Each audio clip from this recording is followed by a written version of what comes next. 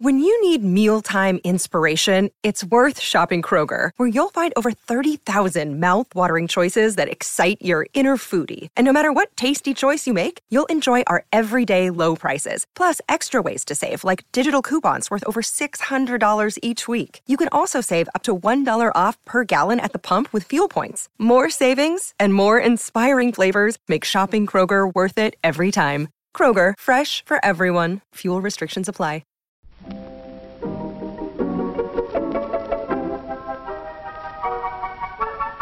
Maybe it's just that you don't know how to use social courtesy. Oh, that's old-fashioned. Watch how Lizzie Post and Dan Post-Senning act as host and hostess. They know that courtesy means showing respect, thinking of the other person, real friendliness. Hello! And welcome to Awesome Etiquette, where we explore modern etiquette through the lens of consideration, respect, and honesty. On today's show, we'll tackle your questions on lunch table etiquette, owning up to screwing up, ditching dinner last minute, brand bashing, and we'll tackle how to handle open office environment etiquette in our postscript. All that plus a timely election-themed salute coming up. Awesome Etiquette comes to you from the studios of Vermont Public Radio and is proud to be part of the Infinite Guest Network from American Public Media. I'm Lizzie Post. And I'm Dan Post-Senning, and we're from the Emily Post Institute. Hey-o! Hi-o! How was your weekend? Awesome. Yeah. How was yours? It was good. You were a house guest this weekend. I was. I've never been to Newport, Rhode Island. No? No. So tell our lovely listeners what you were up to. This weekend I joined Pooja and her family for a family gathering that we're hoping to make an annual event. Oh, that's nice. Now that the families are getting bigger and bigger and more spread out. Because Pooja's sister has a baby and you guys are on your way to having a baby, so there's a little more common sort of life experience going on here. Exactly. And this was something new for all of us, and it was so much fun. But we were practicing all being travel companions, all being co-house guests together. I like how you said we were practicing. And we did so good. You did so well. That's awesome.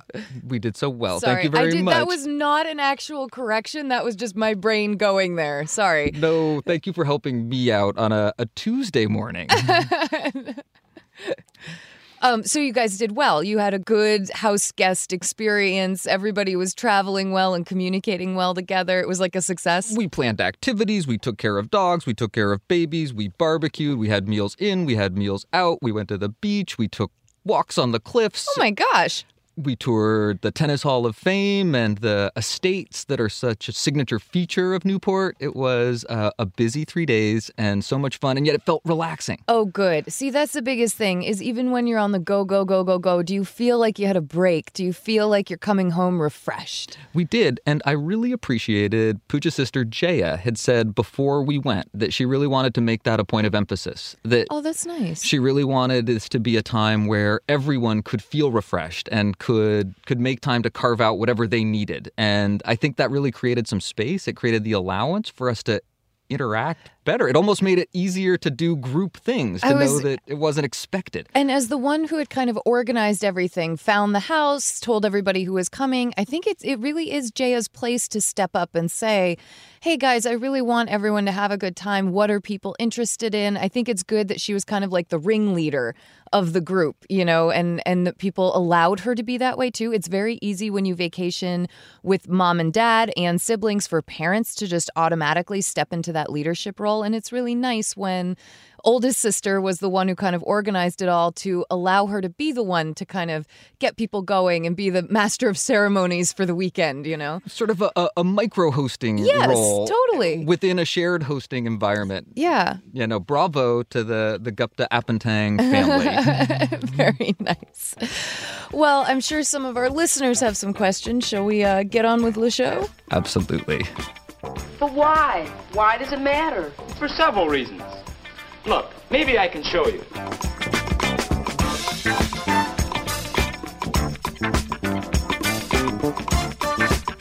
On every episode of Awesome Etiquette, we take your questions on how to behave. And if you have a question for us, you can email it to awesomeetiquette@emilypost.com or give us a call and leave a message at 802-866-0860. Our first question today is called Lackluster Lunching. Dear Lizzie and Dan, I work on an 8-person team at a school. In the past year, we have had significant staffing changes and now have 4 new members on the team. There are 3 teachers who have been working closely together for the past few years. They are wonderful teachers and have developed very close social bonds outside of school as well, traveling together, during breaks, going to movies, etc. There are times when they seem exclusive in the way they speak to each other. For example, when the entire team is seated at the same lunch table, these 3 teachers often fall into conversations and make no effort to invite others in by providing a context or explanation for their topic. While I understand that the entire table doesn't have to talk about the same thing, our meals together often devolve into an us and them split, usually with the newer members of the team and I having our own conversation. On those rare occasions, when we do touch upon a shared topic, the remarks given by the 3 teachers seem flat, and they seem eager to continue talking animatedly among themselves. I feel like I am the only senior member of the team making an effort to broaden the conversation by asking questions of all my table mates, showing interest in their answers, etc. How can I encourage my fellow teachers with seniority to do the same? Best, Stella. Stella, I love your spirit that you want everyone to be on the same team, that you want everybody to be friends. That being said, I want to put this point out there that at work, and this is something we've heard of many times before, your breaks are really your breaks. And it's not a time where you have to be engaged in team building and maybe not even team building in this. I don't get the sense that Stella's sitting here like we all need to be the best of friends. But I do think that it's important to remember that breaks are breaks at work, and they are that time that you can reserve for yourself. And if these 3 teachers really aren't interested in socializing with the rest of the team, they don't have to. I would love for them to, on certain occasions, jump in on other conversations or open things up to the whole group. And doing that, once a month or every couple of weeks is totally appropriate and would be a good thing to see from them. But if their behavior really isn't indicating that that's the way they want to play, you can't make them, and maybe you try to bond with them in other ways so that eventually a whole group dynamic can happen. But these teachers have been together for, it sounds like, longer than the rest of the group, and it might just be a little natural for them to kind of move into, I don't want to say a clique, but you know what I'm trying to say, that move into some close-knit territory with each other. They just might not be that interested in spending their break with the whole team. The word that sort of jumped out at me as you were talking was the word eventually. And there's a certain amount of patience that might be required in a situation like this for relationships to grow naturally. And that over time that's going to happen as shared experiences at work bring you closer and closer together. I think that the social bonds and maybe the opportunities for some of the connections that happen outside work will start to present themselves as well.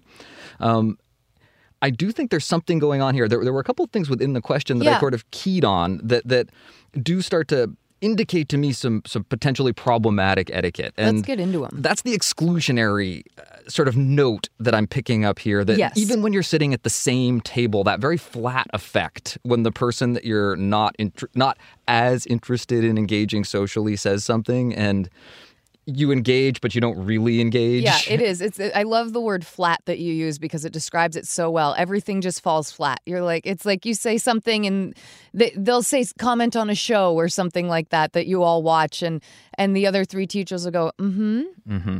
And then it's silent for a minute. And then you're kind of like, okay, you don't want me talking about this with you. All right, I get it. Thanks. And that's rude. And it can feel really hurtful. Yeah. And those hurt feelings can start to be problematic in the workplace. So there's definitely sort of a balancing act between respecting someone's privacy and right to have their own time and space and friends, and what actually becomes rude behavior. Right. So the spirit that I want to tackle that particular instance of rudeness in is help them help you. If they're being rude like that, give them the time. Give them the time to enjoy their social clique. Give them the time to enjoy those bonds of friendship that have grown over time. And there will be other opportunities to grow those relationships, grow those friendships. That's why I liked your idea that eventually have a little patience. It should start to open up. I think that if you try to confront them over it and try to push the friendship aspect or the team building aspect, like you say, you might get more resistance or some pushback that actually ends up emphasizing the divide more.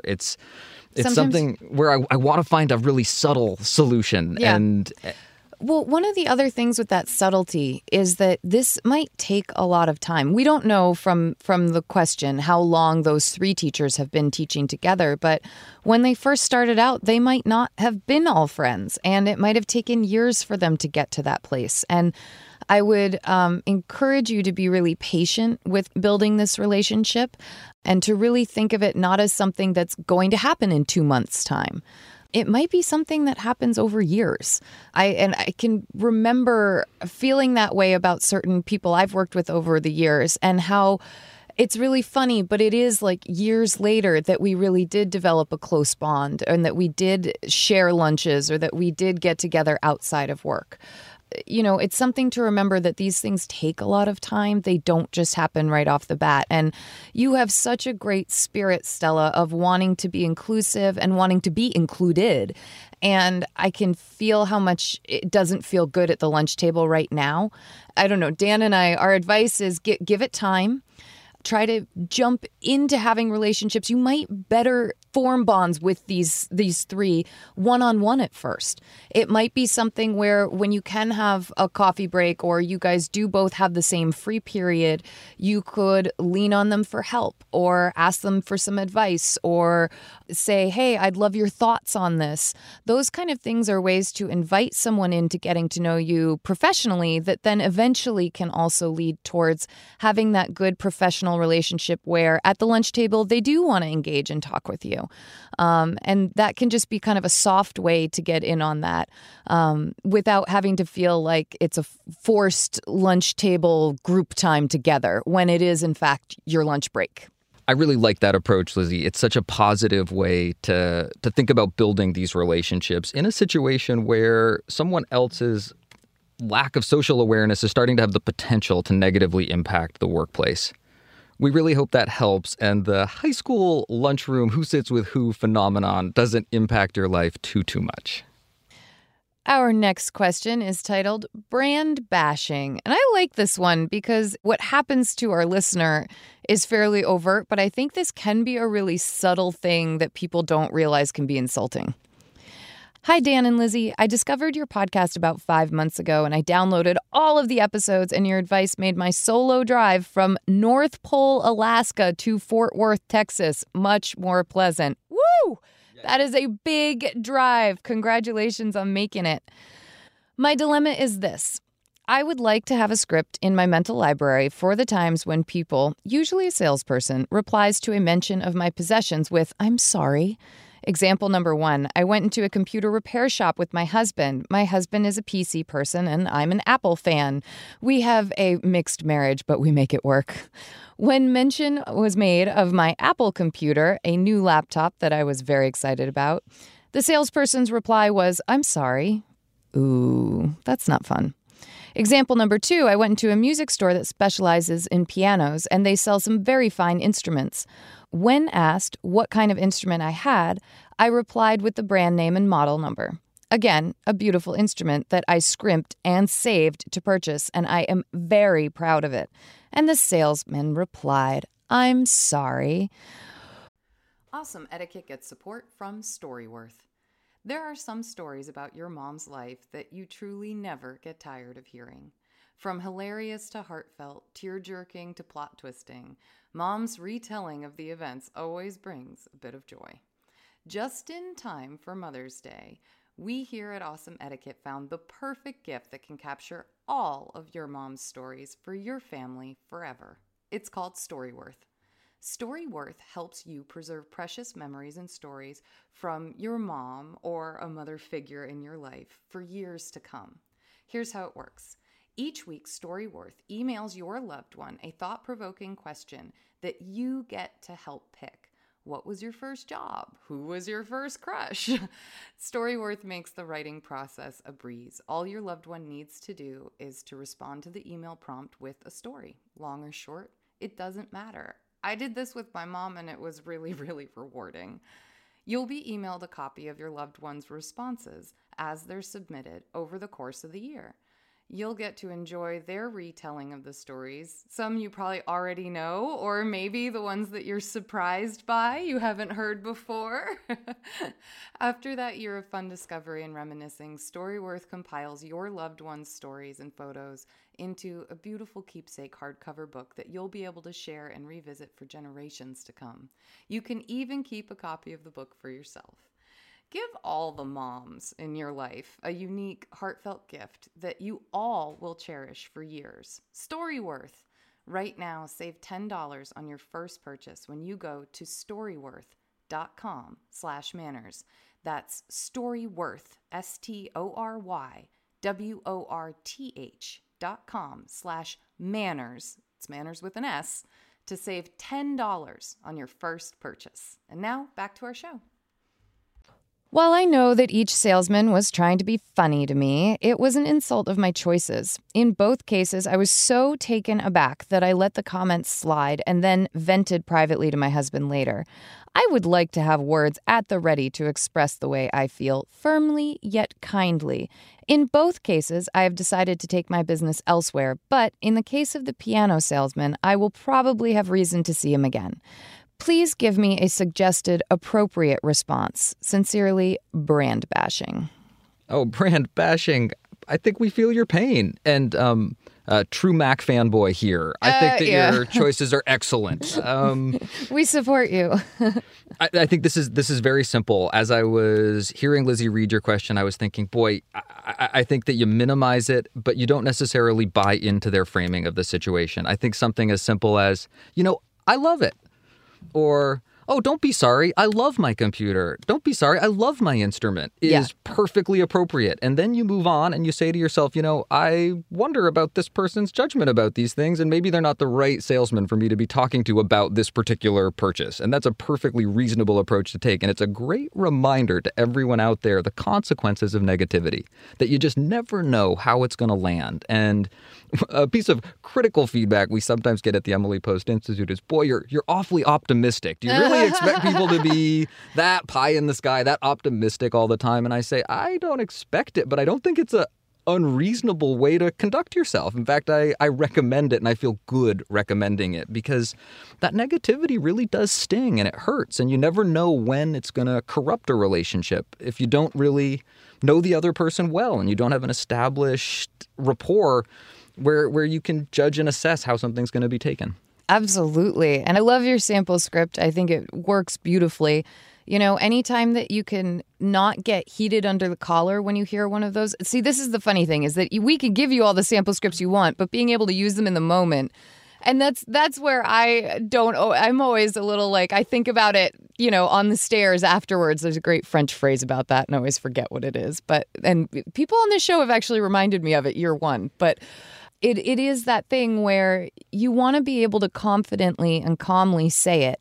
So practice it a few times. Have your husband give you the jab line and practice saying it so that you can deliver it really well.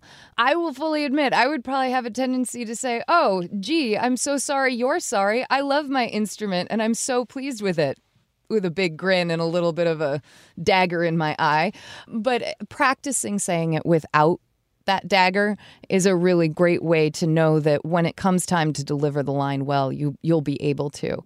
And I think it is important for you to take a minute and stand up. And it's good for those salespeople to be reminded that, hey, you don't have to insult my choices or my partner's choices in order to make a sale here or to prove that your stuff is better. In fact, it does the exact opposite. Brand bashing, we hope that helps and that you continue to enjoy your computer and your instrument and any other choices that you make moving forward. Our next question is titled Birthday Blues. Dear Awesome Etiquette, I'm in need of some gifting advice. I looked through the podcast and didn't find my particular situation. Here it is. My brother and his wife usually send my twin daughters a birthday gift each year. In kind, I send birthday gifts to their daughters. This year, they sent neither card nor gift. They also didn't acknowledge their birthdays with a phone call. My sister-in-law texted my daughter to say her present was on the way, but this was not true. My daughters are upset, not that they didn't get a gift, but that they feel forgotten by their only aunt and uncle on their birthday. My niece's birthdays are coming up. Do I send gifts or not? Thank you for your advice. Lori. I think that this really depends on how you personally look at gift giving. I can totally, first of all, understand Lori's frustration, her disappointment, the disappointment she feels on behalf of her daughters, but also the disappointment in her brother and his wife. Because it does. It falls flat. It feels like you were forgotten. It feels yucky. Let's just say it. It feels yucky. Well, and that the present is coming and then it doesn't arrive. And it doesn't. That's just, we all know that that's just lame. And it is. But I really think that you need to think deeply right now about how you view gift giving. Do you only give because someone gives to you?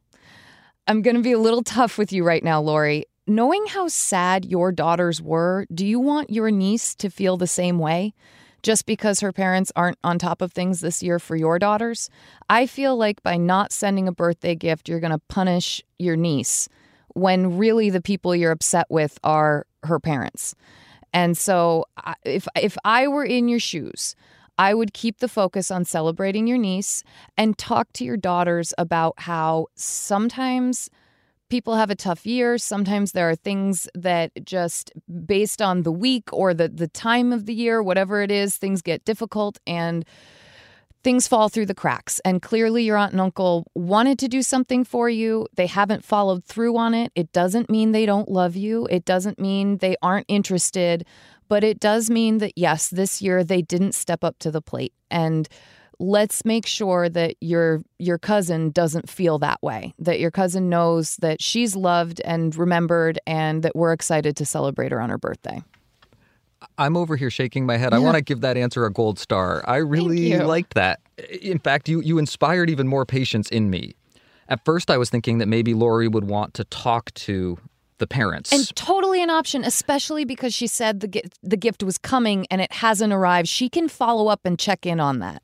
And I was going to ask you exactly that. And as you were talking, I was saying to myself, this is a long-term relationship. This is a familial relationship, a sibling relationship. And as I listened to you explain, talk about how you would explain to your daughter about why it's still important to send a gift, and I was thinking to myself, those are all the reasons why this might not happen. And you might even just let it slide for a year. I think so. And see, how does next year go? There's going to be birthdays. It's moving forward. And maybe next year it picks back up again. And this was just a mistake. Maybe the package just didn't arrive this year. I think that patience might pay off in the long run. And if it continues to happen, if you really start to feel like there's an imbalance, you might talk to your siblings about how you want to handle gift giving as the kids get older. Yes, absolutely. And you could frame the whole conversation in a different way, not around a problem that emerged, but on making parenting decisions and making decisions within the family about how you want to do birthdays and how you want the cousins to be interacting as they get older. Absolutely. And if you do want to check in on that gift because your sister-in-law said that it was coming and had told your daughter that it was coming, it's perfectly okay to say, Jill, I just wanted to check in because I didn't want you to have sent something and had it not show up or not get lost in translation and you're sitting here waiting for a thank you from us. But I did just want to let you know, Julie had mentioned that the gift was on its way and we hadn't seen anything yet. And it's totally okay if there's not something coming, but didn't want to think that you had purchased something, sent it, and were wondering if you were ever going to get a thank you or had it shown up or not. So just wanted to touch base with you on it. And that's all. Lori, we hope that helps, and we hope it gives you some avenues both to deal with this situation in the moment and also moving forward. But truly, what we really hope is that you can have fun celebrating your niece with a lot of joy and excitement for her birthday. But there's more. What's that? More questions coming up, but first, a word from our sponsor. Here, let's try another trick. Our next question is titled Owning Up to Screwing Up. Hi, Lizzie and Dan. I'm new to the show and totally enamored with it, thanks to my wonderful friend Sarah, who recommended it to me. Thank you, Sarah, for recommending our podcast to your friend. Indeed. I have a question about apologizing when you've screwed up, managing expectations, and using appropriate language to describe the extent to which you've screwed up. I heard you speak on a recent episode about not blowing things out of proportion when you have difficult news to share. And I was recently in a situation where I questioned whether I was being accurate or catastrophic. My amazing landlord recently asked me to dog sit for him while he was on vacation. While staying in his apartment and taking care of his lovely old dog, I did some not insignificant damage to a piece of antique furniture, completely by accident, but I was horrified. I emailed him right away to let him know what had happened and offered to pay to repair or replace the item. I really struggled when writing the email to accurately explain how badly I had damaged this thing. I knew it was important to tell him what had happened so he wouldn't be surprised upon his return, and I wanted to convey my full apologies for what I knew was a big mistake that might be upsetting. But I also did not want to alarm him unnecessarily. Poor guy is on vacation after all. I'm wondering if you could share some tips for accurately conveying the severity of a situation when you know you're clearly in the wrong. How do you manage the expectations of the person you're apologizing to while also expressing a full, sincere "I'm sorry"? Is email even the right place to do this? Unfortunately, I know this won't be the last time I have to apologize for screwing up, so I expect this might be a kind of evergreen tip. Thanks, Allison. Oh, Allison, I will confess, I had a very similar situation happen to me at one point. Is this the koi fish story? This is the koi fish story. It was a nightmare. It was the worst thing that could happen. I was house sitting for a family that I love dearly, for a woman who took care of me like a second mother, and they had a koi fish pond, and I didn't know anything about koi fish, and I did the usual. I fed them on schedule. I didn't even make what I could identify as a mistake, but I showed up one morning and those koi fish were no longer alive. And when I tried to look into replacing them, I found out that you couldn't, that they were not replaceable. At least it's like $15,000 worth of fish. At least. Yeah. These were living animals that I was meant to be, they were part of my responsibility. You were supposed to keep them alive. Yeah. And I did exactly what you did in this situation. I made an effort to contact them on vacation. I didn't want them to come home and be shocked and surprised by what they found on their return. I wanted to prepare them. I wanted to give them a little bit of heads up. Mm-hmm. And I did it the best way that I could. I wasn't able to reach them by phone at that point. So I think I got them a message by email. I think that was the way that I did it. Yeah. And the way that I would structure that acknowledgement is that you let them know that you're taking care of it as best you can, that whenever you bring a problem to anyone, you bring them a solution. You also give them permission to contact you if they need to, or to enjoy the rest of their vacation if that would work better for them. You let them know that you're available and you're responsible to respond in the way that's going to be best for them, so that you're also bringing solutions to the situation as well as making them aware of a problem. It is unfortunate, and you are going to be interrupting them on what is their vacation, what was ideally, hopefully, going to be smooth and easy sailing. Time. Yeah. And then you do everything you can to repair or fix the situation, and they may or may not accept that help. Right. As far as the sincerity of the apology, I think that you do that in person upon their return, that your genuine concern is showed by the way that you interact with them and that you own it. You show up, you look them in the eye, magic words are magic. You talk to them and you let your humanity show through, and you do it with your presence as well as your words. I think I want to add a couple things to that, because I like everything that you said, especially about sincerity and kind of finding the balance between what's really going to disturb them on their vacation and what's actually they need to know. And one thing that you can do next time is to ask them ahead of time, if anything does go wrong that doesn't require you coming home, do you want to know while you're on vacation, or would you rather wait to find out upon your return? I'm happy to tell you all the details of what goes on, good and bad, but I'd love to know what you prefer, because I know different people have different wishes. Some people are like, no, I really need this break. I can handle anything that you might have done or that might have happened once I get back. Or they'll say, I want to know if my dog needs to go to the emergency room, but if you break a vase, I don't need to know about it. And that's just a good check-in. It's a good house sitter check-in. One of the other things that you can do, especially in this case where it's a piece of antique furniture that might need special repair and the person is only going to want to go to certain people to have it repaired, I would put that in the body of the email. Say, I can get started on having a trusted source that you know repair this, or we can wait until you get home. I'd just like to know what your preference is. Always asking their preference is a really good thing to go for. One of the other things to think of when it comes to that email and not making it sound catastrophic is emails are always going to come out a little more neutral or negative than you intend them to. So I would not advise using a lot of exclamation points to try to make it positive or smiley faces, but I would be very clear and very simple with whatever the problem was.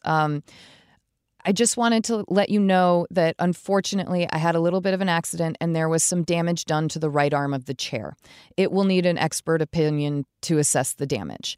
You know, that kind of language where you're not like, oh my gosh, and it looks so bad and I'm so sorry, when really it's only a scratch, might be the catastrophic that you're talking about. And I think pulling as much emotion out of it as possible in the actual description of what went wrong is a good thing. Always reassuring them that everything is okay, the dog is healthy and alive.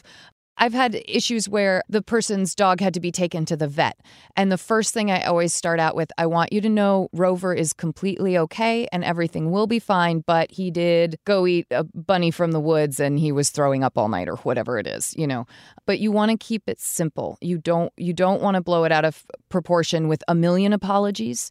The other thing that if whatever happened is fairly severe, like a dead koi fish pond, I might even offer, and we suggest this in our business etiquette seminars, so, depending on the problem, we suggest that you offer to be relieved of the duties if that's what they would wish. So you can say, I have a backup person, or if you have someone else that you would like to come and relieve me of this, I completely understand.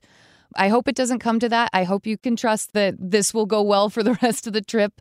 But it is something to offer. That way they can understand, hey, if it's what's going to make us feel comfortable, we're going to run with that and that'll be okay. I really like the way you've bracketed the situation, the way you have the preventive step ahead of time, where part of your house sitting duties checklist is, how do you want me to handle an emergency situation or if something comes up? Yeah. I think that is really wise advice. We always say an ounce of prevention is worth a pound of cure. I also really like the idea of the bracket on the severe end of things also. Yeah. That you give them the option of your willingness to find someone else to pick up if they really don't feel comfortable with you continuing to play the role or do the job. And they rarely take you up on that, just so you know, but just in case. Absolutely. And right in the meat of your solution was something else that reminded me that I started doing research on koi fish. Yeah. Instantly. And they wanted to do their own research on koi fish. Turned out they had inherited these koi with the house when they had bought it. They were that old. It was really, I'm telling you, can you tell I'm still torn about this? And Allison, you may remember this forever. You may remember this antique piece of furniture for a long, long time. Yeah. I learned a lot about koi fish. They learned a lot about koi fish. It turned out it wasn't something they necessarily wanted to replace. So Right. It was good that I hadn't run out and spent a lot of time And trying money. to do it in their absence. Yeah. Take a deep breath. It's going to be okay. Remind yourself of that. Panic slowly and conduct yourself with honesty and as little drama as possible, and things should work out fine. We really hope that helps, and that helps everyone who finds themselves in a difficult situation moving forward. Our final question is a quickie but a goodie. It's titled Ditching Dinner? ? My husband and I have been invited to a cookout along with 2 other couples we've never met. We know the hosts. Anyway, it's in 2 hours and my husband has found out that he has to work this evening. So do I need to attend alone? I have an appetizer to take. Sincerely, Renee. You certainly don't need to attend alone, but you're free to. And I would still go to the party. You've made a dish. Your host is expecting both you and the dish. Your husband's unexpected work has come up and has delayed him, but that doesn't necessarily need to delay you also. Do you have to go? You never have to do anything. You could use this as an opportunity to not go if you want to, but I would let your host know instantaneously. I would apologize for being unable to make it, and that's the best you can do in a situation where you can't make it. So Dan's advice is totally spot on, and I'm going to be a little tougher. Can I do that? Can I just jump in with a little, harder line here? You can. Okay. Just because you're in a couple doesn't mean that when one of you can't attend something, the other can't go. And I think that 2 hours before a party, when you're supposed to be supplying a dish and someone has prepped for you coming, that sure, your husband can't go. That's totally understandable. That is really great, but you can go. And I think take yourself out of that, push your comfort limits just a little bit. You know the host, so you know people there. You know, in fact, you know the people who are hosting it. You know the best people there. And go out and get to know these other two couples and provide that dish. You know, some people might say, well, you could always go drop off the dish. That way the dish is there. And I say, if you're going to go drop off the dish, go to the party. And I just want to give you the encouragement to say, you know, go out there, have a fun evening, meet some new people. You can tell your husband all about it when you both get home later that night. And I say, just pluck up the courage and go. I'm actually really curious as to what Renee wound up doing because she says that the party's in 2 hours. So we're now behind the point at this point. But I hope she writes back in and tells us what she did one way or the other and what she'd want to do next time based on what she did this time. So Renee, call out to you. Please write back to us. I agree, Renee. I'm so curious. How did this turn out? Thank you for your questions. And don't forget, please send us updates and comments to awesomeetiquette@emilypost.com or leave us a message at 802-866-0860. You can also hit us up on Twitter and Facebook. Just use the hashtag awesomeetiquette so that we know you want your comment or question on the show. You mean that's all there is, just what we've talked about? Oh, no. You can learn still more by watching Mother and Dad and other people who have good manners. Have we told you lately how much we love the feedback section of this show? Maybe we should tell you again. It not only lets us know about the impact our advice is having on you, you know, whether or not it actually works, but it gives you a chance to share your etiquette wisdom with us and make the show even stronger. We can't always get to every single point, and we don't always have them in the moment. So when you fill that in for us, we love it. It expands the options and it helps our audience. And our producer, Chris Roberts, is here, and Chris has been combing through all your comments and input and advice, and he's going to share some with us. Hi, Chris. Hi, you guys. Hey. I am going to begin with a listener named Mac, who responded to your discussion of public displays of affection, or PDA, by a young amorous couple on public transit. That was in episode 70, by the way. I remember that one. That was a great question. Mac writes, as a mature listener, here's a perspective through my lens. I'd like to have the couple put themselves in the shoes of their fellow travelers and consider the impact their behavior might have on others. After my divorce, it was difficult for me to see couples kissing in public places.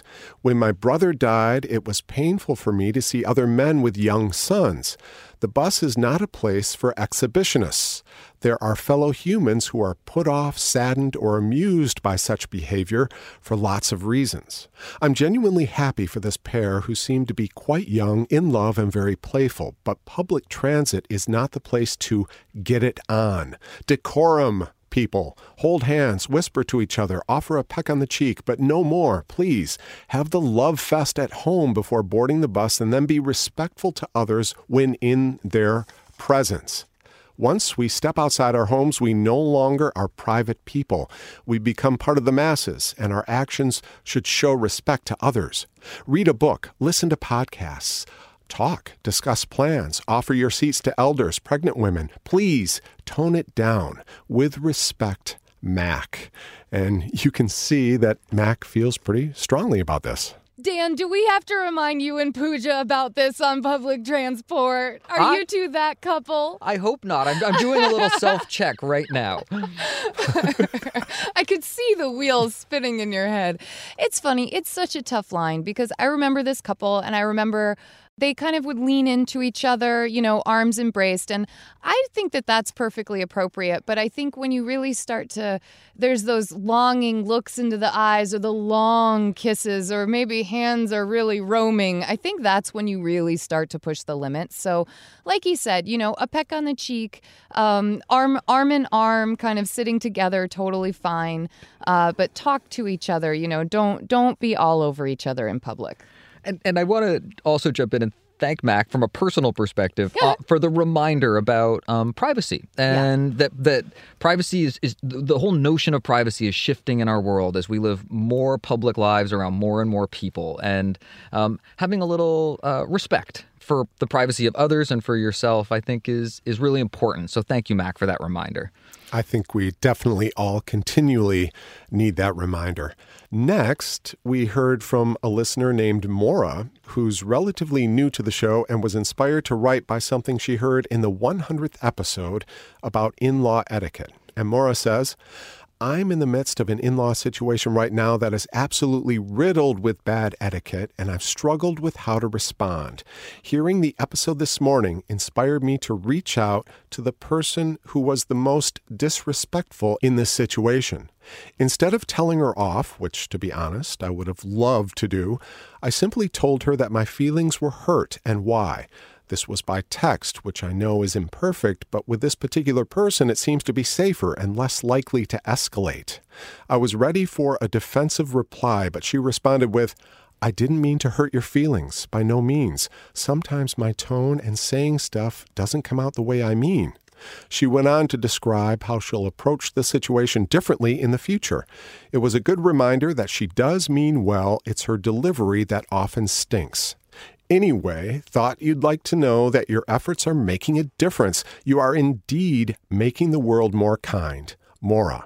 I'm so glad to hear that. That's the best kind of thing. And even, you chose your method of reaching out for a reason. And more than anything, that's what Dan and I think is really smart, is that if it makes sense to reach out this way, then use that method. And Maura, I just want to give you the feedback that it sounds like you're helping to make this world a little more kind. So thank you for your efforts, and thank you for letting us know how it went. Now, before I go, Lizzie and Dan, I have a question for you. Oh. Ooh. I want you to try to guess what atrocious producer etiquette I committed when I was introduced on my debut episode as producer. Wait a second. What are you talking about? I thought we had we talked about your favorite food. We talked about cereal. We talked about what? I can't think of anything. I'm not noticing anything. What do you think was not good behavior on your part? Well, you're being very kind and generous, but I failed to recognize and thank my predecessor producer, Hans Buetow, for the incredible job he did laying the foundation for the show and building on it and bringing it to where it is today, and then handing the baton to me. And Hans, I just wanted to say to you, I really hope and will try extremely hard to live up to your high standards. I just wanted to get that in because Hans is great and he deserves a lot of credit for how this show is going, in addition to you two, of course. Well, he certainly is, and he certainly does. So thank you for sharing that really generous thought. But we in no way thought that you neglected him, just as a heads up. Like, you were totally in good etiquette territory. But I like the attention to detail and the, trying to pay honors where they are very, very much so due. But I wouldn't beat yourself up over it, as we often say. So put your mind at ease. To make a good impression, you must know what to do.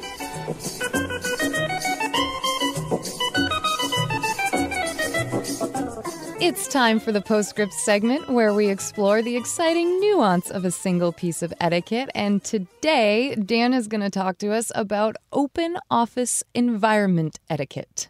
The inspiration for this section is due a little bit to a question we got from Julia, who wrote in wondering about open office etiquette. And this is a back to school time. And for many people, it's a back to work time. So we're thinking with our work hats on, it might be a good time to revisit it. As many of you know, we also record our podcast at Vermont Public Radio, which has recently gone through a large expansion. And they've expanded and introduced an open office environment that everyone is working in and sharing together, from the president to interns. So it's something we've been thinking about. We talked to the staff here at VPR about it a little while ago, and it's something I'm going to be talking about next week at a business seminar. So a couple of tips for those open office environments. One of the first ones is to keep your area clean. We're all comfortable with different levels of cleanliness or tidiness even. And sometimes it's really important to remember that your standards aren't everyone's standards, and you need to think about what those common standards are. You need to be a little bit of a detective. You need to look around you and see how other people are managing, but you also need to hold yourself accountable, whatever you're seeing around you.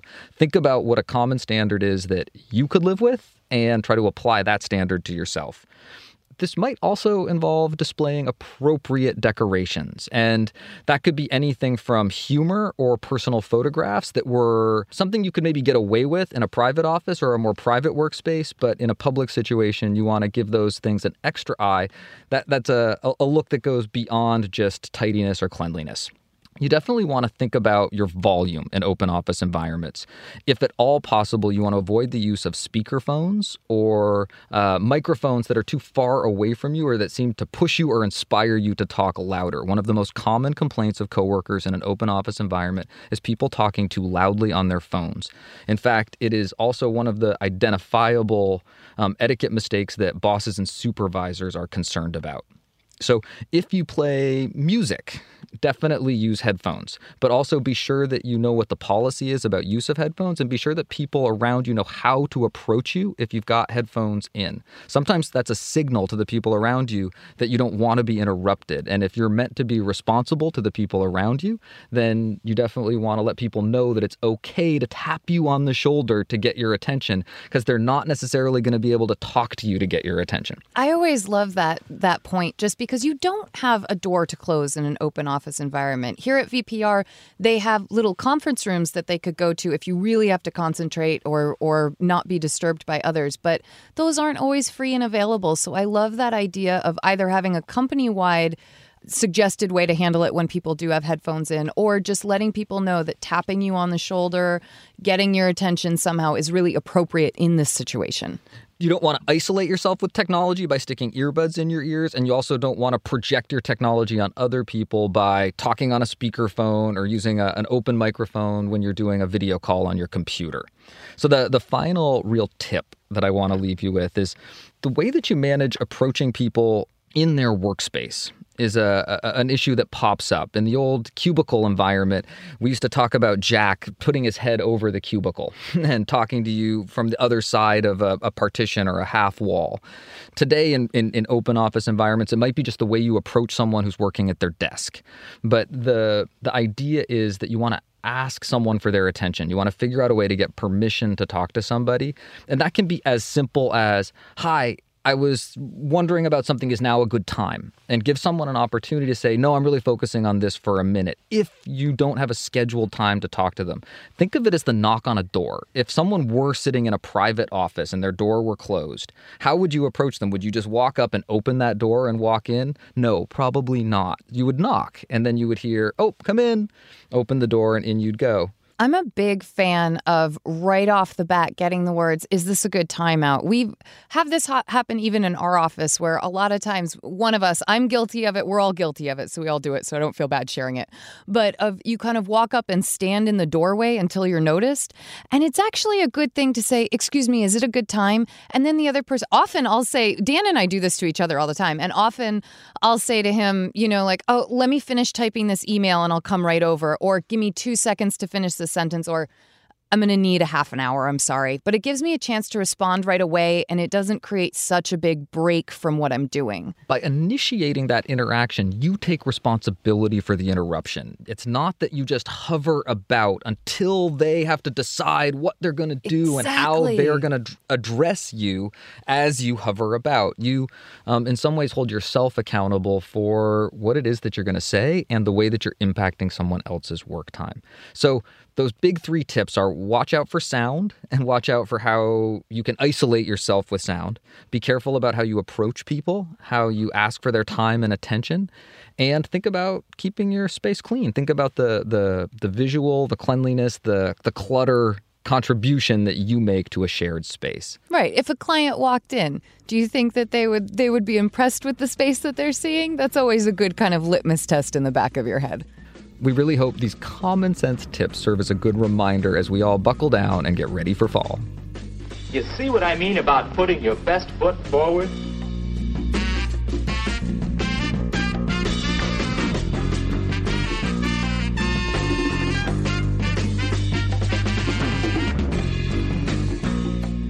Well, it's time for our etiquette salute of the week, and it has been a crazy, maybe even once-in-a-lifetime election season, and we're not through it yet.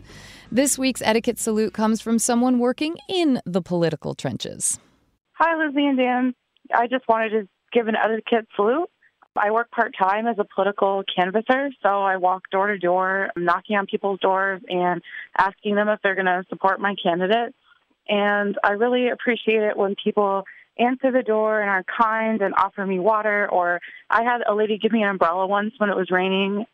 It's especially meaningful when the person, there's no way they're going to vote for my candidate. You know, I had a lady once who opened the door and was not going to vote for my candidate. And she said, but hang on a second, and brought me water and brought me like a little pack of cookies and said, feel free to sit on my stoop and just chill for a little while, take a break. And I also really appreciate people who say, I'm not voting for your candidate, but I appreciate that you're out here supporting someone and learning about her constituents and what we want. Anyway, that's really meaningful to me when anybody does it, but especially when it's someone across the aisle, if you will. So thank you to all the people who treat me like a person while I'm canvassing, even though I'm interrupting your dinners. I love this salute from Rachel, especially this year where it seems that we are so incredibly divided and that the hateful language seems to really surround both campaigns against the other. It's so wonderful to hear someone say, no, I'm talking to these people who are across the aisle and they're being considerate and they're being thoughtful and they're still standing their ground, but they're really behaving in a way that I think we would all be really proud of. So I'm really excited for this salute. Rachel, thank you for that reminder in this often trying election season. Well, now, wasn't that better? Look at the effect of a little politeness. Well, that's our show. Thank you for listening, and thank you to everyone who sent us something. You can send your next question, comment, or etiquette salute to awesomeetiquette@emilypost.com. You can reach us by phone at 802-866-0860. On Twitter, I'm at Daniel_Post. And I'm at Lizzie A. Post. On Facebook, we're Awesome Etiquette and the Emily Post Institute. As always, you can help us out. If you love the show, please subscribe on iTunes and leave us a review. Our theme music was composed and performed by Bob Wagner, and our show is produced by Chris Roberts.